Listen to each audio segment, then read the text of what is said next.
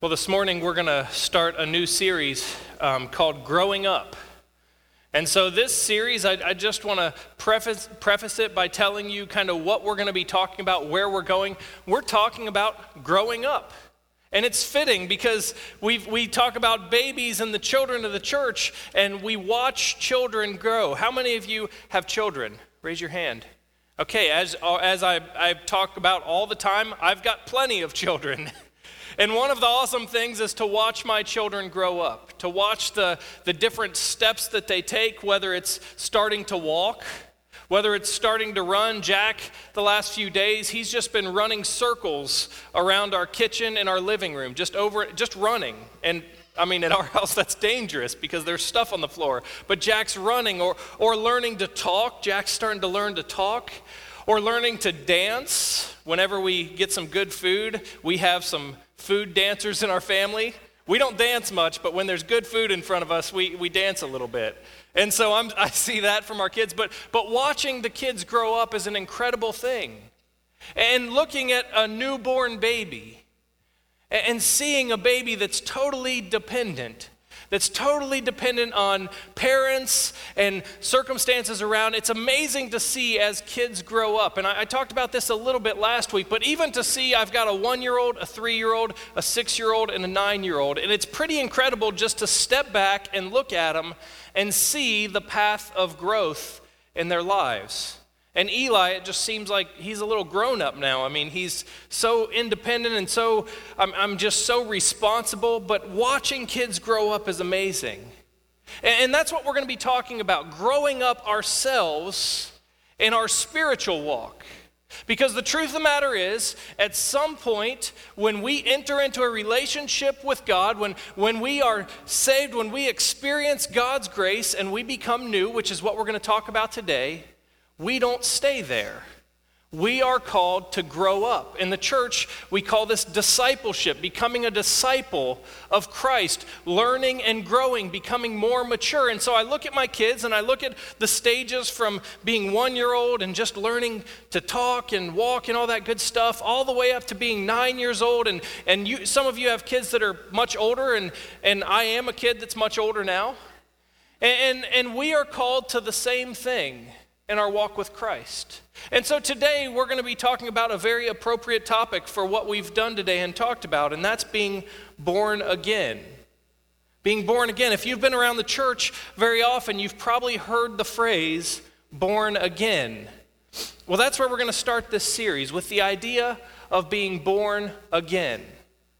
And so we start this series by looking at an encounter that Jesus had with a religious leader of his day. But first, let's just set the stage. So Jesus came to earth, and Jesus grew up, went through that process of growing up, and began his ministry right around the age of 30. And Jesus begins his ministry, and what we see is that he performs a miracle at a wedding, the first miracle at Cana of Galilee, where he turns water into wine, and he starts to minister and starts to do these great things. And so then he goes to Jerusalem, and we pick it up in John chapter 2, verse 23, and it's a real simple one. It just says this: "Now while he was in Jerusalem at the Passover festival, many people saw the signs he was performing and believed in his name."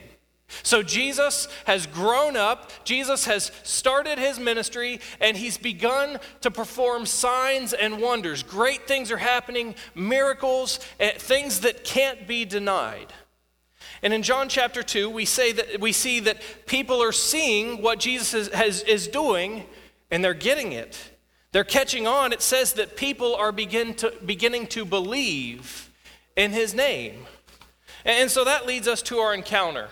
And we're going to pick it up here in John chapter 3, verses 1 through 8.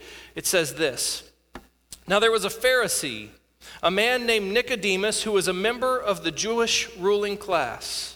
He came to Jesus at night and said, 'Rabbi, we know that you are a teacher who has come from God, for no one could perform the signs you are doing if God were not with him.'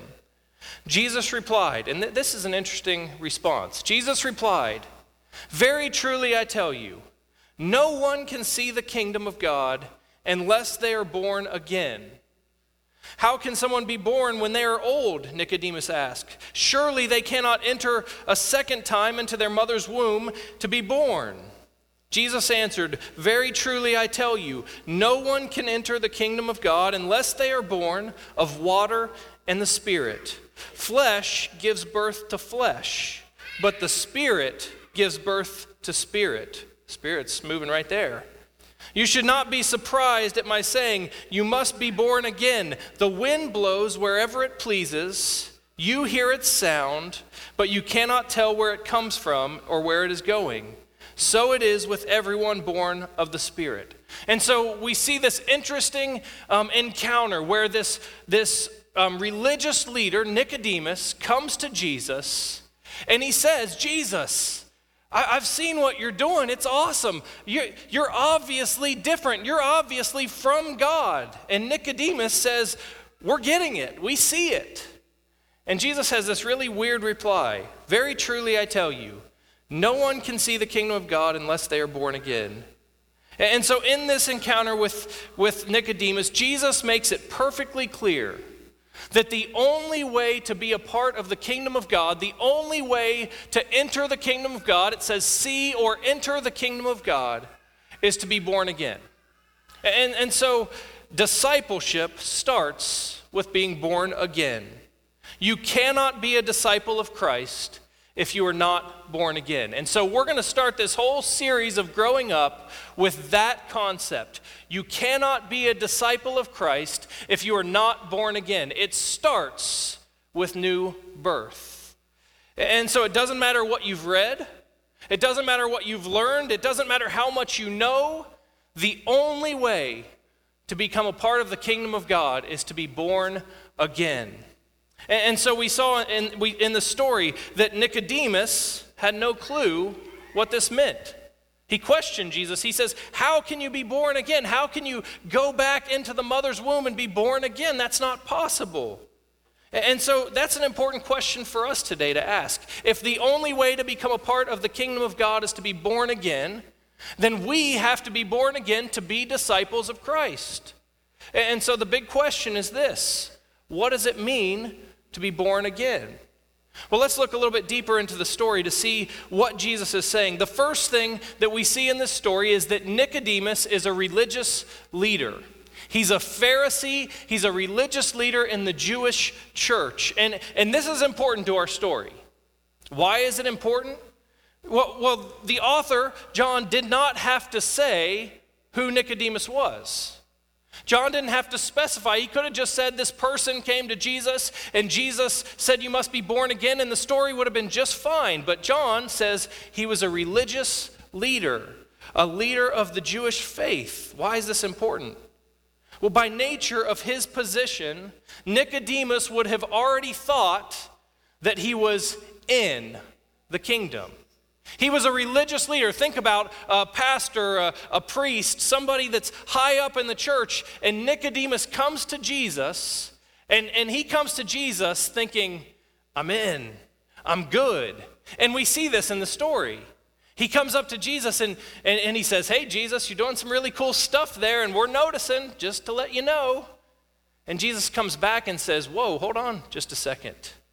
The only way to enter the kingdom of heaven is to be born again. Have you ever thought that you were in? Have you ever thought that you were good enough for something? Have you ever found yourself in the spot that Nicodemus did where you go to something and you think, hey, I'm good, I'm in? We went to the Reds game last Saturday, and one of my buddies had tickets that were given to him. They were playing the Red Sox. And so if you don't know much about baseball, that won't mean much to you, but he got his tickets from one of the Red Sox players' family. The family of that player had extra tickets, and they weren't going to use them. They were really good tickets, right down in the scout seats. Jamie was with them, right? Jamie, give us a thumbs up. Jamie was with them last Saturday, and so they went and they sat in the scout seats that are right there behind home plate, really good seats. And I texted my buddy about it had to be the first inning because I left after the first inning. It was way too hot out. But I texted my buddy and I said, hey man, how many times have you told the people next to you where you got your tickets? Right? Because we like to share things like that. Like if we get tickets from a player, then we like to share that. And I know my buddy pretty well. And I know that he's the kind of guy that's probably telling the people around him where he got his tickets from. And he said, oh man, it was funny. So I talked to him later and I said, man, how did that go? And he said, oh, we were sitting there and he had a Red Sox hat on because he got the tickets from a Red Sox player. Now, my buddy's a Reds fan, but he had a Red Sox hat on because he felt like he had to support the Red Sox. And then he had a Reds shirt on. And so the guy next to him said, who are you rooting for, man? What's going on? And my buddy, who's thinking, I'm in. I mean, I got my tickets from Andrew Benintendi's family. I mean, come on, like I'm big time, like I'm in. He says, well, I need to let you know that I got my tickets from this guy, and the guy wasn't having it. He wasn't too thrilled with the fact that he was rooting for two different teams. And so my buddy thought like, hey, I'm in, like these tickets are something. And he didn't get the reaction that he was hoping for from the people around him. It was kind of like, hey man, take that hat off, like you're in Cincinnati. And so have you ever thought that you were in? I grew up a pastor's kid, and so every once in a while I get the opportunity to go back to churches that I spent time in or spent years in, and it's really interesting as a pastor's kid to go back to churches. In Nashville, we lived on the church property. I mean, our house was on the church property, and so I spent my life at that church. And I was the pastor's son. I mean, I was there every time the doors were open. I mowed the lawn, I cleaned the building, I vacuumed the sanctuary. I did everything. And it's weird for me to go back to churches that I went to because where I used to be Pastor Bob's son, now I'm just one of the old pastor's sons. And I go in thinking like, hey, I'm a part of this church. And I walk in and people have no clue who I am. Have you ever been there? We went to Texas a couple years ago and the same thing happened. Like I grew up in this church and people are like, yeah, who are you? And I thought I was in, but that's where Nicodemus is. Nicodemus comes to Jesus and he thinks, I'm good, I'm in. Like I'm one of the religious leaders. And so he comes up, you can almost see this buddy-buddy thing where Nicodemus comes up to Jesus and he doesn't find the answer that he's looking for. Why would Jesus respond this way? Nicodemus comes and praises him, and Jesus turns it around and says, well, hold on. In order to be a part of the kingdom, you have to be born again. Why would Jesus respond this way? I can think of a couple reasons. The kingdom of God is not about religion. The kingdom of God is not about where you stand in religious circles. By all accounts, by his religious nature, Nicodemus would have been thought to be in. In fact, in that day, the Jewish people believed that just because they were descendants of Abraham, God's chosen people, that they were in. And Jesus looks at this in guy, this Nicodemus who's high up, and he says, there's only one way, and that's to be born again. This is not about religion. It's not about getting a better religion. It's not about being on the right side. It's about new life. It's not about your status or where you were born. You can't big shot your way into the kingdom. It's about new life. The only way is to be born again. The second thing, your first birth, so we all were born at one time or not, I'm assuming, your first birth cannot get you into the kingdom. No matter what family you were born into, no matter what church you were born into, no matter what situation you were born into, your first birth cannot get you into the kingdom. It doesn't matter where you were born the first time. What matters is that you are born again. You could come from a great family. You could come from, your last name could be Osteen or Graham or what other famous speakers are there? Your last name could be anything, and being born into that family does not make you a follower of Christ or a member of the kingdom. You can be Pastor Bob's son. That may not mean much outside of this church, but you can be Pastor Bob. My entrance into my family doesn't mean anything as far as my entrance into the kingdom. You cannot be born through your first birth into the kingdom. Your family could have given tons of money. You could have buildings and rooms named after you at churches. You could have Christian colleges that have built buildings and put them up in your family's name. That does not get you into the kingdom. You could be super educated. I've got friends that have their doctorate in religion. But if they are not born again, if they are not experiencing the power of Jesus in their life, they're not a part of the kingdom. Education doesn't get it for you. Social status doesn't get it for you. Jesus' response here is shattering the assumption that Nicodemus and his people have that they are automatically in the kingdom because of where they were.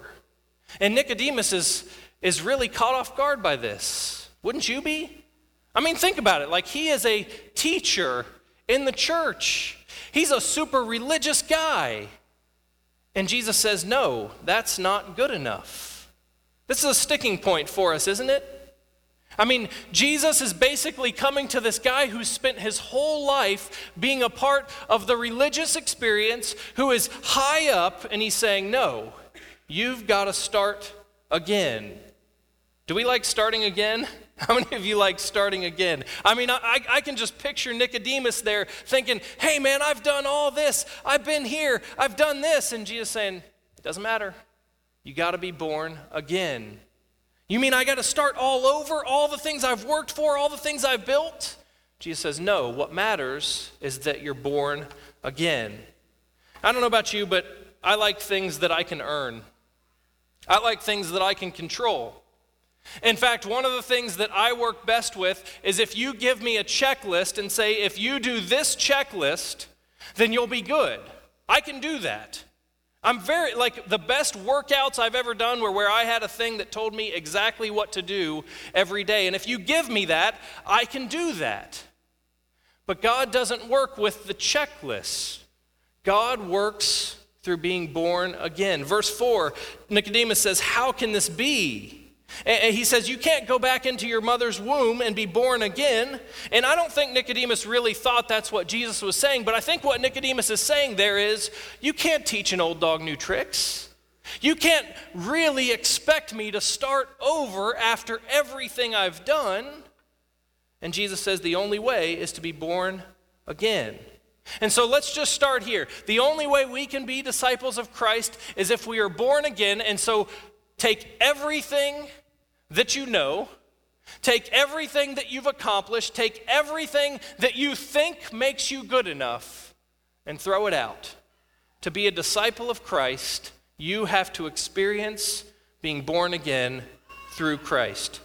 Back in verse 2, we see that Nicodemus knows that Jesus is something special. So the second part of this, number one, you have to be born again. It's not something that comes with your standing or what you've done. The second thing, it's not just about knowing. It says in verse 2 that Nicodemus knows that Jesus is something special. He knows that Jesus came from God. This goes back to the people were catching on. They were seeing what Jesus was doing, and they were saying, there's something different about this guy, and they saw it. And they even believed that something was different about him. But being born again is not simply about seeing God's power. It's about God's power working in your life. So let me give you an example of this. There is this magical thing that will help you get in shape and will help you feel better and will help you lose weight and will help you get where you want to be. There's this magical thing. Do you know what it is? Exercise and diet. And I totally believe in exercise and diet. I totally believe that if I eat right and I exercise, I'll be good, right? But if I don't do it, if I don't experience it, if I don't eat right and I don't exercise, it won't change anything. I'll be the same person I am. And so this is the idea that I see Jesus working. He's doing amazing things. I know that he's something different. But unless God works in your life, you can't be a part of the kingdom. John Piper says, what you need is for the miracle-working God to do a miracle in you. It's not enough to say, I know that God's good. I know that God's powerful. I've seen it. God needs to work in your life. God needs to do a miracle in you, give you new life. This obviously didn't compute for Nicodemus. He didn't understand.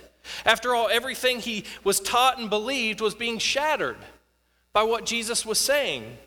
He doesn't get it. And I can imagine where he was. Moving on to verse 5, Jesus answered, very truly I tell you, no one can enter the kingdom of God unless they are born of water and the Spirit. Flesh gives birth to flesh, but the Spirit gives birth to the Spirit. And so we're to be born again by water and the Spirit. What does this mean? Many people have taken this to mean baptism, that by being baptized, you're born again and you're good. I don't believe that's what Jesus is saying here. I don't think that that's what it's talking about. I believe that Jesus is talking about something bigger. And so I want you to look in Ezekiel chapter 36 with me. It says this in verse 25. I will sprinkle clean water on you, and you will be clean. I will cleanse you from all your impurities and from all your idols. I will give you a new heart and put a new spirit in you. I will remove from you the heart of stone and give you a heart of flesh. I will put my spirit in you and move you to follow my decrees and be careful to keep my laws. Then you will live in the land I gave your ancestors. You will be my people, and I will be your God. So did you hear the two things that are in there in Ezekiel? I will sprinkle water on you, and I will give you a new spirit. Only through water and the Spirit can we become born again. Jesus is saying only through a work of God can you become born again. What this says is that God will cleanse you with water and give you his Spirit. You will be born again when God gives you a new heart and a new spirit. So what do we learn from this?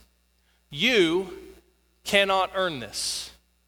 You cannot do anything to earn this. You cannot make this happen on your own. Jesus is saying only God's water and Spirit can give you this new life. Only God can give us new life and make us born again. And so we start with your first birth, who you are, can't make you a part of the kingdom. And now we see only God's work, only the miraculous work of God can make you born again. The text goes on to say, flesh gives birth to flesh, but the Spirit gives birth to the Spirit. Flesh gives birth to flesh. All we can do in our flesh is give birth to flesh. We can't do the spiritual side of things. Only God's Spirit can give us a new spirit and new life. And so Jesus says it's only God that can do this. Only God can do this in you. The last part of the section is in verse 7 and 8, and he says this, you should not be surprised at my saying, you must be born again. The wind blows wherever it pleases. You hear its sound, but you cannot tell where it comes from or where it is going. So it is with everyone born of the Spirit. This is an interesting statement and analogy by Jesus. After saying that the only way to be born again is through the work of God, he follows it up with this statement about the wind. You guys have all felt the wind, right? Raise your hand. This is partly to wake you up. I'm sorry. Raise your hand. Okay. You've all felt the wind before, right? Do you know where it came from? Some of you scientists are like, I know where it came from. No, you don't. Come on. You feel the wind. You can see it blowing the leaves in the trees, but you have no clue where that came from or what that Jesus is saying. Only God can do this, and you can see the effects of it, but you have no clue where it comes from. Nicodemus, you don't understand where it comes from. This is an interesting statement because here's the thing. We have a tendency to want to control things. Like I said earlier, if you give me an opportunity to control something, I'll probably take it. We like to be in control, don't we? And even though it's God's work that does this, keep in mind that in this day, the gods that people worshiped outside of God, the gods that they worshiped were all about manipulation. If I do this, then the little god will do this. If I do this to the rain god, then that god will send me rain. And it was all about manipulation. But what Jesus says here is, you can't control this movement of God. Just like the wind blows and you can see you can see the effect, you can feel it, but you can't make it blow. You can't control it. It says the wind blows wherever it pleases. And so Jesus tells us that the Spirit is outside of our control. We can see the evidence of it, but there's no way for us to control it. And so we start our series this morning with this. In order to be a part of the kingdom of God, we have to be born again. We have to start new. And it doesn't matter where you've been, what family you were born into, what your last name is, what you've accomplished. The only way to be a part of the kingdom of God is to be born again. And that can only happen through the miraculous work of God, not through anything you can do. And the third part we see is that we can't control it. It's not something that we can manipulate. It's something that God freely pours out on us. And so we are called to be born again. And I just want to take a second. When this says we are called to be born again, it is painting a very specific picture. Think of Easton as I walked around with him. Think of the idea of being born again, being new. Sometimes I think we get it wrong and we think that Christianity is about minor changes to our life.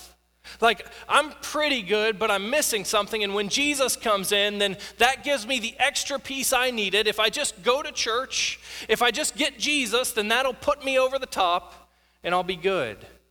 And Jesus is saying, no, you've got to be born again. You've got to start fresh. The whole idea behind this growing up series is that as disciples of Christ, as followers of Christ, we have to be born again. We have to be new creatures. We have to be all new in God's creation. In other words, everything you know, everything you've done, all that stuff, all of a sudden you're born again.